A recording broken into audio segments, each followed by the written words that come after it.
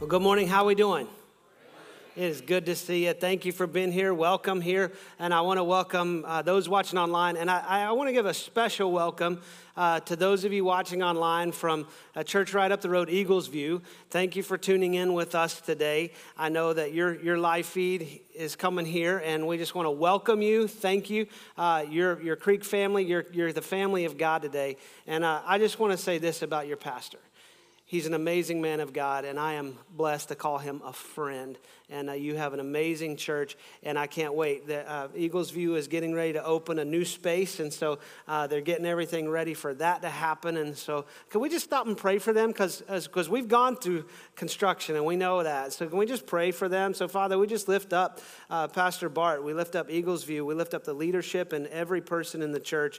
And God, we just pray for an anointing and a blessing in this construction process. We pray for your favor on opening. And God, we just thank you that we will see the kingdom impacted in our community in an even greater way. And we love you. We give you the honor for it in Jesus' name. Amen. Amen.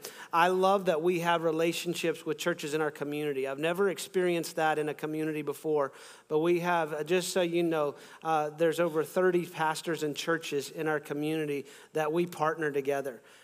We focus on how do we build the kingdom, not just how do we build a church. Because the name on a building, that's irrelevant to Jesus. He builds his body, amen? So I'm just grateful for that. So welcome, welcome, welcome. We're in a series called Life and Death, and I know that it's kind of a tough subject to kind of go into right as we go into a season of Thanksgiving and then a season of Christmas. But the death is a reality of life and how we approach things. And a lot of times we get into fear about what happens, and we end up under this. The Bible says it's a fear of death that comes from the devil himself. And how do we navigate this? And how do we navigate even Jesus coming to the point of his own death, his crucifixion and resurrection? Because that is the central hope that we have, that he who was crucified was resurrected. And because of his resurrection, we can have life and life in his name. And so we were looking at a scene with Jesus in a little town called Bethany where a friend of his had died. Lazarus had died, and Martha and Mary are his sisters, and they come out to meet him. And we start out, I started this last week and we didn't get through it all, so we'll get through it all today. But let me give you a little recap. So verse 28 of chapter 11 says when she had said this, when Martha had said to Jesus, "Yes, Lord, I believe you're the Christ, the Son of God who's coming into the world." After she had said this and made that proclamation of her faith in Jesus, she went to her sister Mary, saying in private, "The teacher is here and he's calling for you." And this teaching through this passage this time is called Jesus is Calling. And Jesus is calling, and he has something for Mary. He has something for Martha. He has something for Lazarus. He also has something for us. And there's some notes that we need to kind of take away in this. And so Mary finds out that Jesus is calling for, and then in verse 32, he says, "Now when Mary came to Jesus, to where Jesus was and saw him, she fell at his feet, saying to him, 'Lord, if you'd have been here, my brother would not have died.'" Now, this is the only recorded words we have of Mary in the Gospels, and we find Mary in a position of worship. She throws herself at the feet of Jesus, but she brings the pain. I love that we see the kind of just the raw emotion in this. She brings the pain. She's at the feet of Jesus, and she says, "If you'd have been here, my brother wouldn't have died." I think there's a lot of faith in that statement, because she's recognizing that the presence of Jesus in there would have done something. We would have a different outcome. And we've asked that question in one shape or form in our life. You know, sometimes we come at him with anger. It's like, "God, if you would have been here, you would have done something. You should have done something about this." I mean, you just spend any amount of time turning on the news and you see tragedy after tragedy. You see all the chaos. You see all the heaviness. You see all the brokenness. And we can sit back and we can reason, well, there can't be a God because he's allowing all this to happen. If he's a good God and a loving God, why is everything broken? And so what we'll do is we'll take that anger, and that will kind of just callous our heart to where we just walk away, and we'll never see God moving in the brokenness. We'll never see God doing a work through the pain. But Mary is in a place of worship, and Jesus calls us to worship. He calls us to worship in all circumstances, in everything, when it's heavy and when it's good. I mean, in the good times, we praise him because he's good. In the tough times, we praise him because he's still good. Yes, he is a good and loving God. And his heart is broken for this world that is broken. But that's why he sent Jesus. So he does have a remedy. He does have a hope. He does have a plan, and he does have a purpose. And he calls us to worship. I told you last week that I would share with you some bonus material on this worship. And so we're going to jump into chapter 12 of John. It says 6 days before the Passover. So this is right before Jesus had the Passover meal with his disciples that would lead into the last week of his life. Ultimately, his death, burial, resurrection. And so before the Passover, he stops in at Bethany. Jesus therefore came to Bethany where Lazarus was, whom Jesus had raised from the dead. Spoiler alert, if you've never heard this story, Jesus raises Lazarus from the dead. So I just kind of jumped ahead in time a little bit. But Jesus had raised Lazarus from the dead. So they gave a dinner for Jesus there. And Martha was serving. That's kind of her normal. She was the busy person getting everything ready. And Lazarus was one of those reclining with him at table. I think that's funny. Can you imagine the conversation that Lazarus is having with Jesus at that table? Hey, Jesus, I just need to talk to you about something. I mean, I'm grateful you called me back from the dead, but do you realize I was in heaven? I mean, 4 days, I was just getting settled into my mansion, figuring out where the pictures were going to go on the wall, moving stuff around. I'm in perfectness. My shoulder didn't hurt anymore. My knees didn't hurt. I didn't have any aches. I mean, there was no pain, no crying. It was perfect. I was walking the streets of gold, and the presence of God was incredible. And then all of a sudden, an angel knocked on my door, Jesus, and says, Lazarus, we don't normally do this, but we got to send you back. And Lazarus was like, say what? You know that feeling when you think you've gotten away with something and all of a sudden you don't? Like, we had a situation the other day with a police officer, but I got away with it. But it's that thing where you're like, I probably shouldn't have done that. I was in the wrong. And I went right by a police officer, and Heather's watching. She's like, he's going to turn on his lights any minute. And I'm thinking, should I just pull over? No, I ain't pulling over until the lights come on. And the hard part is it was coming into our neighborhood. So then all my neighbors are going to see me get pulled over in front of my house. And I'm thinking, man, how do I do this? Because you don't want to go to another neighbor's house, right? I'm going to go. There's another Creek family that lives in the neighborhood. I should have pulled in front of his house. Like, I don't know what was going on at your house, But so Lazarus is like, we're sending you back to the Middle East with no air conditioning. Have fun, And so I just imagine that conversation because like, Jesus, I was in perfection, man. And then you're like, Lazarus, come out. Like, why? So I'm sure there was I think Jesus has a sense of humor. I mean, he created me. So, I know he's got a sense of humor. But then in verse 3, it says, Mary, therefore, took a pound of expensive ointment made from pure nard and anointed the feet of Jesus and wiped his feet with her hair. The house was filled with the fragrance of the perfume. So here again, we see Mary worshiping. She worshiped Jesus when Lazarus was dead, and she's worshiping when Lazarus was alive, and Jesus had called him out of the tomb. So she has reason to worship on both sides. And she comes in, and this anointing perfume was used for the anointing the bodies of the dead. And Mary isn't one of the women who came to the tomb on the first day of the week, on resurrection morning, to anoint the body. She was anointing him and worshiping before his crucifixion. She was kind of getting ahead of it. And it's interesting because Mary, this posture, it's a posture of a servant. Because she's at his feet and she's saying, I'm humbling myself to you. And then she's pouring this perfume, this expensive perfume. You're going to see in a minute that's about 300 days' salary for them. And she's pouring it on his feet and she's wiping his feet with her hair. What an act of worship. And Mary, see, here's the thing that we can learn about worship. Worship is going to cost us something. Mary was bringing her best to the feet of Jesus.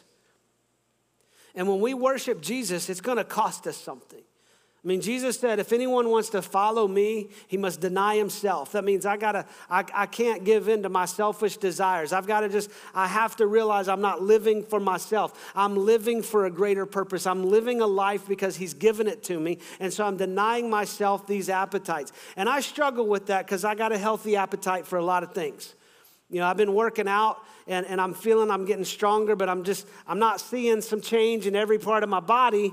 But that comes down to diet, right? Because some of y'all have a genetic mutation or defect where you like healthy stuff, I've eaten with y'all at restaurants. I'll just have the quinoa salad. Nah, give me beef, give me pork, give me bacon, a slab of bacon. I want full butter biscuit. Give me gravy. I want gravy so thick you could use it for axle grease. Give me the healthy stuff. I have a tendency to eat unhealthy. And then I pray before that meal. Jesus, bless this meal because I'm just going to see you sooner, But hey, I'm coming home, Jesus, fat and happy. But what was I saying? Worship cost us. So there are decisions that we make. And Jesus said, deny himself. Take up your cross daily. The cross is a device. I know it's this cute jewelry on your neck, but it's a device of execution. It should be a reminder that I have been crucified with Christ. I've given my life to him.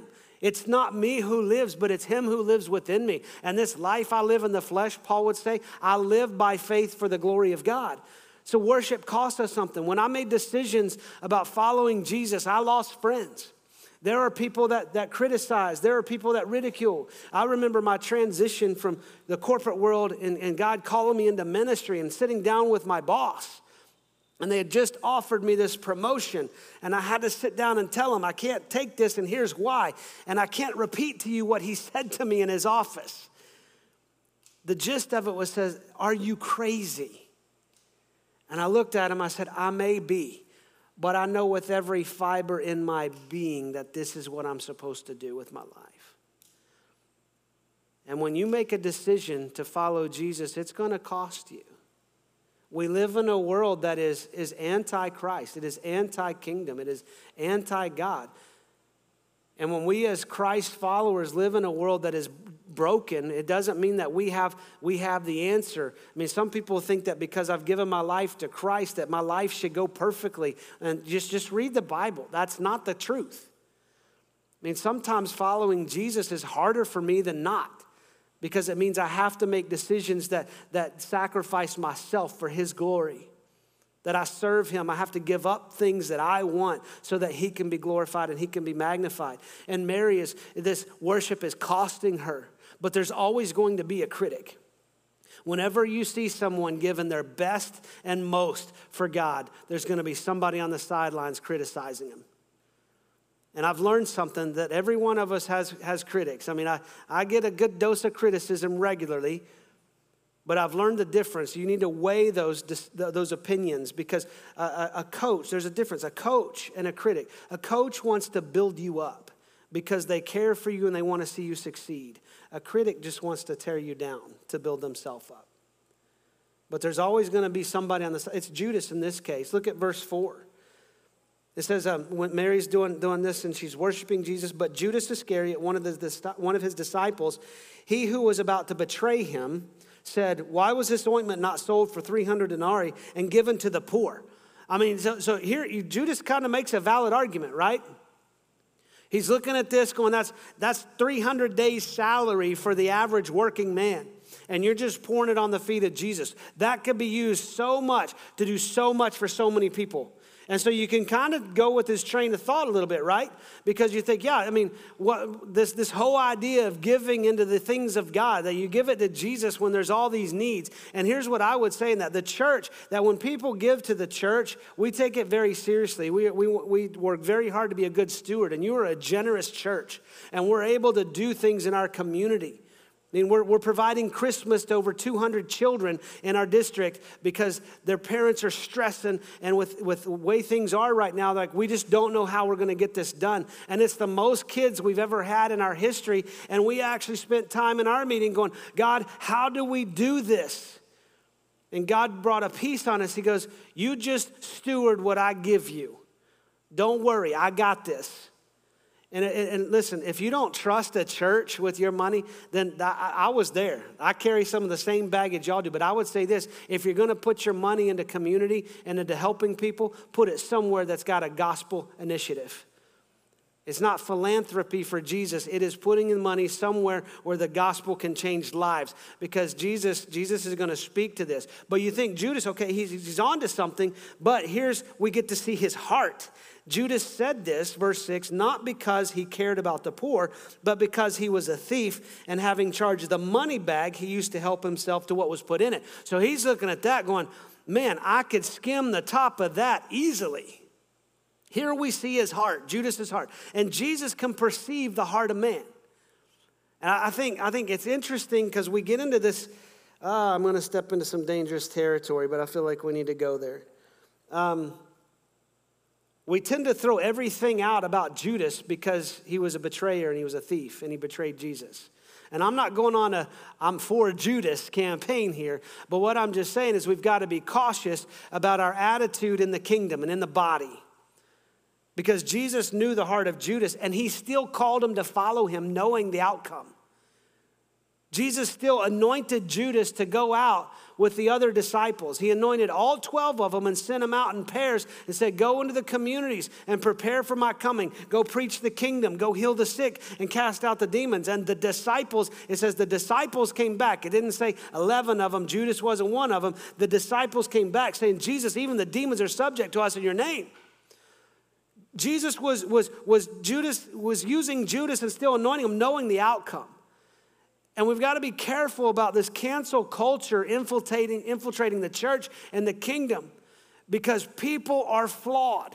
People are broken. And we get into this process as we throw everything out because of their decision. And we've got to, listen, we do have to discern and we do have to be on guard. But listen, we're people of God. We also have to have grace. And not just be what I called the church growing up. It's an army who shoots their wounded. But we've got to work in grace. And here's how I would say we handle this is we let Jesus deal with the rebuke. Because Jesus said to Judas, he said, leave her alone so that she may keep it for the day of my burial. For the poor you always have with you, but you do not always have me. You're going to do incredible things to impact people's lives, but I'm right here, right now. And he's fixing the focus of Judas and let Jesus handle the rebuke. Because he is going to sort it all out in the end. I mean, people ask me, well, what should I do with this? How should I behave? It's not my job as your pastor is to give you the word of God and let the word of God and the Holy Spirit within you shape how you make those decisions from a kingdom perspective. You don't come here for me to tell you how to think.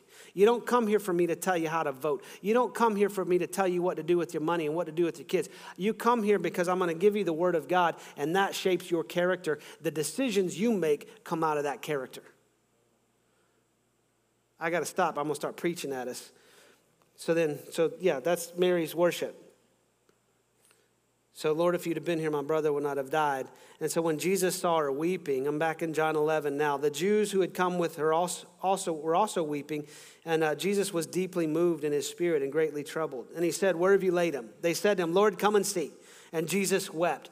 I wore those two words out last week. You can go watch that. But it says, so the Jews said, see how he loved him. But some of them said, could not he who opened the eyes of the blind also kept this man from dying? I mean, there you go. You see it. There's people who recognize Jesus' love for us even in hard situations, but there's always the skeptic on the sideline. Then Jesus, deeply moved again, came to the tomb. It was a cave, and a stone lay against it. And Jesus said, take away the stone. And Martha, the sister of the dead man, said to him, Lord, by this time there will be an odor, for he's been dead 4 days. And Jesus said to her, did I not tell you that if you believed, you would see the glory of God? So they took away the stone. So they acted on the faith. Did I not tell you? And they took away the stone. And Jesus lifted up his eyes and said, Father, I thank you that you've heard me. I knew that you always hear me. But I said this on account of the people standing around, that they may believe you've sent me. Jesus calls us to faith. Because there are times our situations don't look good. I mean, they look overwhelming. The odds are stacked against us. But Jesus is always reminded, did I not tell you? Did I not tell you that I've overcome the world? Did I not tell you that in this life you're going to have trials and tribulation and pain? And did I tell you that? And did I not tell you that I've overcome the world? Did I not tell you that I've gone to prepare a place for you and I'll come back and I'll receive you to myself? He's calling us to faith, even when the situation doesn't look like he can do anything. I mean, that situation was dire. I mean, Lazarus had been dead 4 days, and Jesus had already said, this illness doesn't lead to death, but this happened so the Son of God might be glorified. And he's saying, let me remind you of what I told you.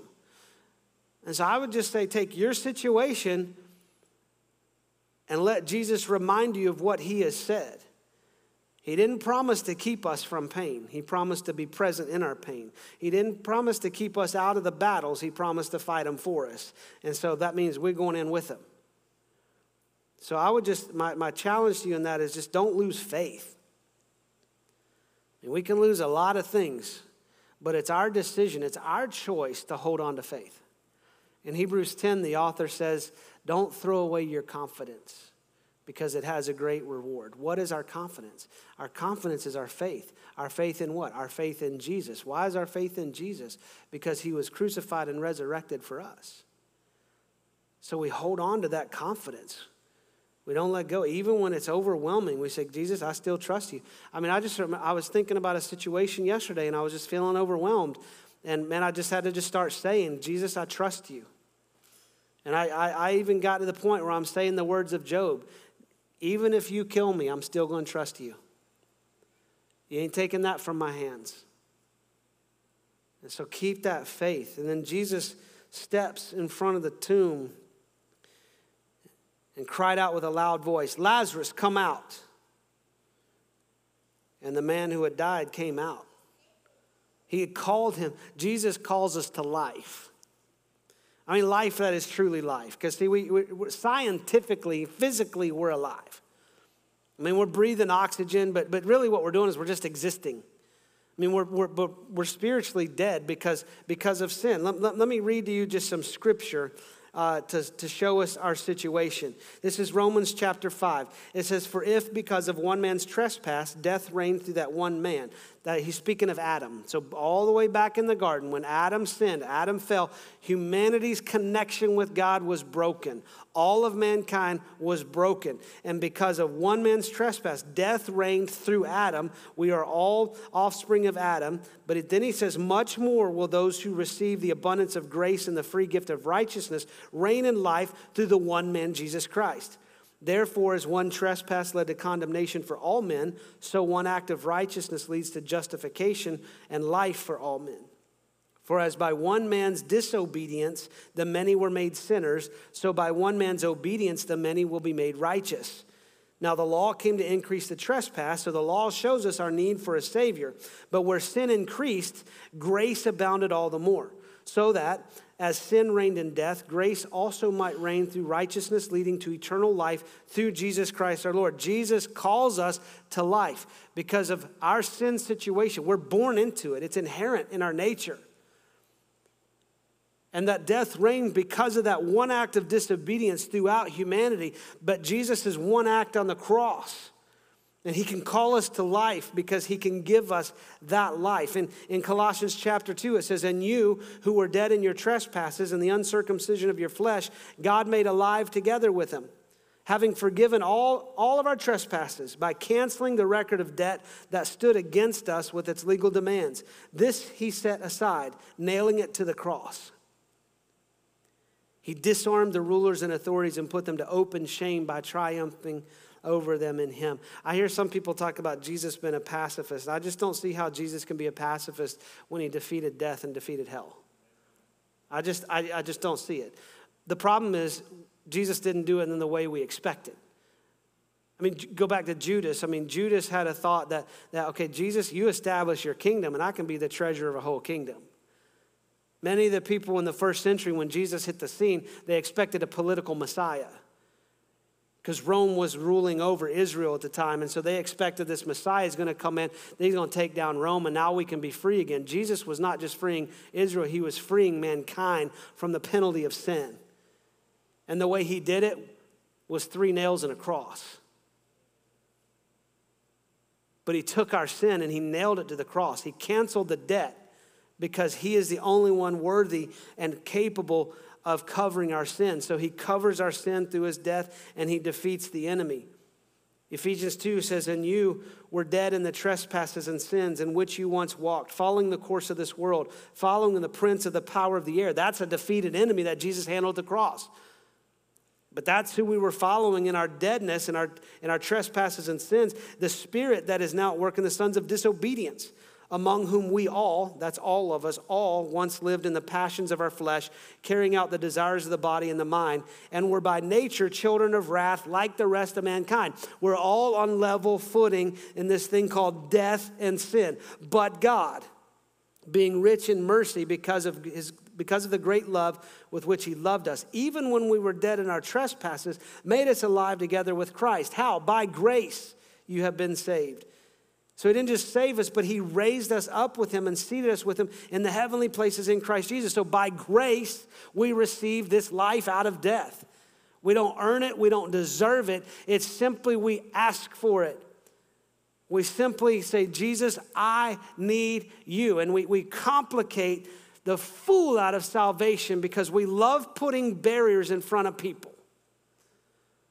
Nowhere in Scripture does it say you get yourself cleaned up, you figure out your mess. When you realize what you've done and you figure out a way to get out of it, then I'll take you back in. Then I'll love you. No, this is how we're saved.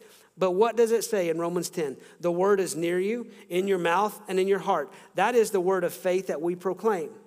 Because if you confess with your mouth that Jesus is Lord and believe in your heart that God raised him from the dead, you will be saved. For with the heart one believes and is justified, and with the mouth one confesses and is saved. For the scripture says, everyone who believes in him will not be put to shame. For there's no distinction between Jew and Greek. For the same Lord is Lord of all, bestowing his riches on all who call him. For everyone who calls on the name of the Lord will be saved. There's this connection of our heart and our mouth. It's the belief, it's the faith, and then the confession of that faith. And we're simply called to live by this faith. Jesus calls us into life. We're physically alive, but this body's going to die. This body's going to give out. But you and I are created body, mind, and spirit, or soul. And that soul, that spirit is eternal in the presence and the image of God. And he calls us to life so that we may have eternal life in him and through him. But we get that through grace. We ask him for that. We confess that Jesus, you're Lord. And we believe that God raised him from the dead. And he also, that's why we celebrate baptism. Look at that. You're buried with Christ in death. So we share in his death, and you're raised to walk in new life. That's the resurrection life. That's the power of the resurrection that happened on the third day. And he calls us into the same life. But we've got to reconcile the heart and the mouth in this. And I think that the challenge is we can be living but not really living. We can be saved but not really walking in that. Because let me finish this out, because it says that Jesus, in verse 44, the man who had died came out, his hands and feet bound with linen strips and his face wrapped with cloth. And Jesus said to them, unbind him and let him go. Jesus calls us to freedom. I mean, Lazarus was alive, but he's still bound in the burial clothes. I don't know how he got out of the tomb. It had to be the Spirit of God moving him because he was completely bound up. I mean, everything. Think of, they didn't do the mummification process, but they wrapped them tightly in linen, and then they would anoint the body with herbs and spices for burial, and then he's having to get out. And Jesus sees him come out, and he says, unbind him and let him go. Let him live free. So many of us, we give a confession of faith, and we confess it with our mouth, but are we really believing in our heart? I struggled with this for a long time. I mean, I confess with my mouth, but is my heart right? Am I really saved? And I just struggled with this, and I grew up in a system that was like, you sin, you lose your salvation. So I felt like I'm in, I'm out, I'm in, I'm out, I'm in, I'm out. And then I was like, well, man, if God's a good and loving God, why does he keep kicking me out and then let me back in? It's just like, that doesn't make sense. And what I reconciled is that once I'm saved, man, God says, nothing can take you out of my hand. But what I found is I don't always live like I'm living in his hand. I'm still bound up in things. I still deal with things. But Jesus, this wasn't a suggestion to unbind him and let him go. It was a command. And Jesus has commanded our freedom. And listen, he does that in different ways. I mean, it's as we grow in Christ, we all mature at different rates. And there's areas in our life that we struggle with. And I mean, here's an example. I know people that they gave their life to Christ, the confession of faith. They were saved and they were struggling with addiction, and they asked God, would you remove this addiction from my life? And boom, he took it away instantly. They said, I've never had a craving, and it was miraculous.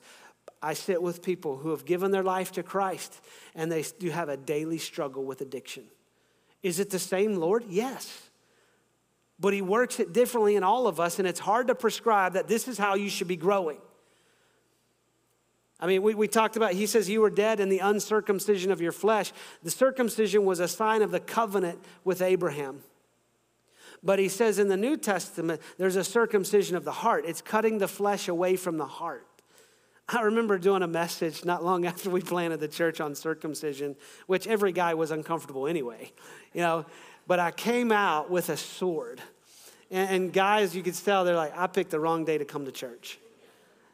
And so I had this sword, and I said, sometimes, when God is cutting on our heart, he can cut big chunks off. I mean, he can just, like that addiction, he slices it off, and you never have a craving. And we always want him to just take it away. Just take the pain away. Take the addiction away. Take the stress away. Take the worry away. Take it all away. Take the sickness away, Jesus. But sometimes he's not working on us with a sword. Sometimes he's working on us with a scalpel. And he's taking little pieces here and little pieces here. And ultimately what he's doing is he's carving us into his image, because he desires for us to live free. And the question is how are we living in freedom? Because freedom it's taking off and putting on, right? And in Colossians 3, it says, do not lie to one another, seeing that you've put off the old self with its practices, and have put on the new self, which is being renewed in the knowledge after the image of its creator. So God is working on our heart through our freedom process, our growth process, our maturity process, to make us look more like him. And so freedom is changing clothes. And then freedom also, I love Hebrews 12, 1 and 2. It says, therefore, since we are surrounded by so great a cloud of witnesses, let us also lay aside every weight and sin which clings so closely. And let us run with endurance the race that is set before us, looking to Jesus, the founder and perfecter of our faith, who for the joy that was set before him endured the cross, despising the shame, and is seated at the right hand of God. Freedom happens in relationship. The writer of Hebrews is saying, since you have these cloud of witnesses, that's Hebrews 11, when he's talking about these men and women who held the faith through all of the trying circumstances. It's not that we call that the heroes of the faith. They're not the heroes here. They're not the heroes in the story. It is God. That every person in the Bible was flawed just like you and I. They're broken just like you and I. They wrestle and struggle just like you and I. But this is not a story about how good man is. It's about how good our God is. But he's saying, since you have these witnesses around you that can testify how good God is, then we can walk in freedom. So for us in this context, you have people around you in church that love you, that care for you, that coach you, that want to grow you and build you up and see you succeed. When we lean into those relationships, that's how we can grow in freedom. What does it look like? He says, lay aside every weight and sin. There's a difference in those two. There are sins that we still commit in our life that we're called to lay aside. And there are weights in our life, and I would say these weights, they're not sins, but they're hindrances.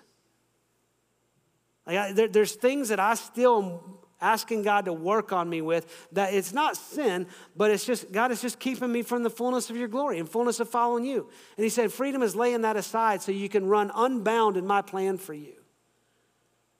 And then people go, well, I'm not perfect. No, you're not. And I'm not either.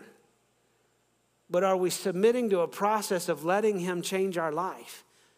And the question for us to wrestle with is not, looking at other people and comparing, well, I'm growing better than they are. I'm not committing the same type of sin. I'm not carrying the same type of weight they are. Where are you? Are you growing? Are you changing? Are you looking more like Jesus? Because ultimately, Jesus is calling us to himself.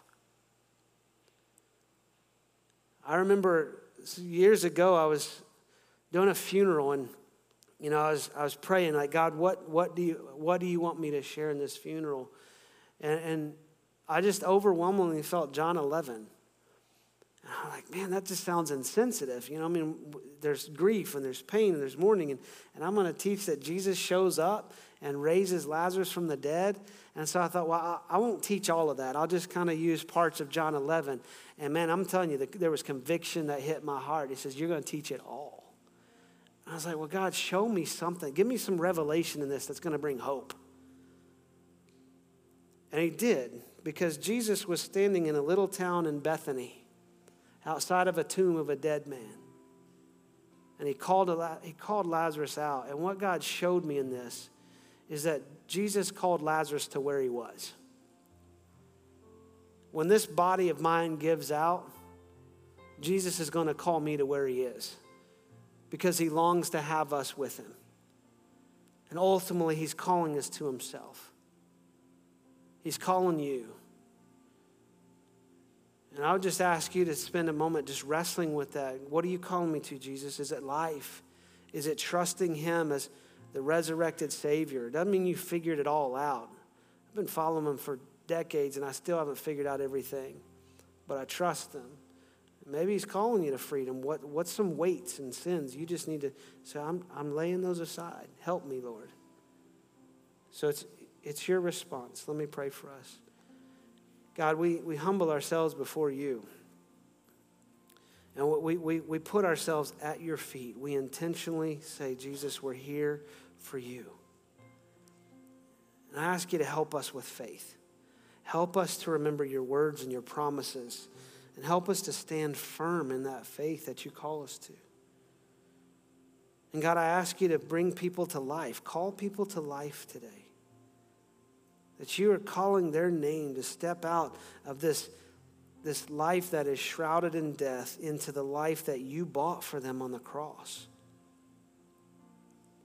And I ask you to help us all walk unbound in freedom. Help us to lay aside things. God, there's sins that we hold on to. Help us to crucify those. Help us to lay those aside. God, there's attitudes and behaviors and just things that they're not sin, but they just get in the way. And I'm just asking you to help us to cut those out of our life. And help us to be people who live in this world as a reflection of your life and your freedom and your grace and your mercy. Because this world desperately needs you. So thank you for calling us to you. We love you. We pray this in the name of Jesus. Amen. Love you guys.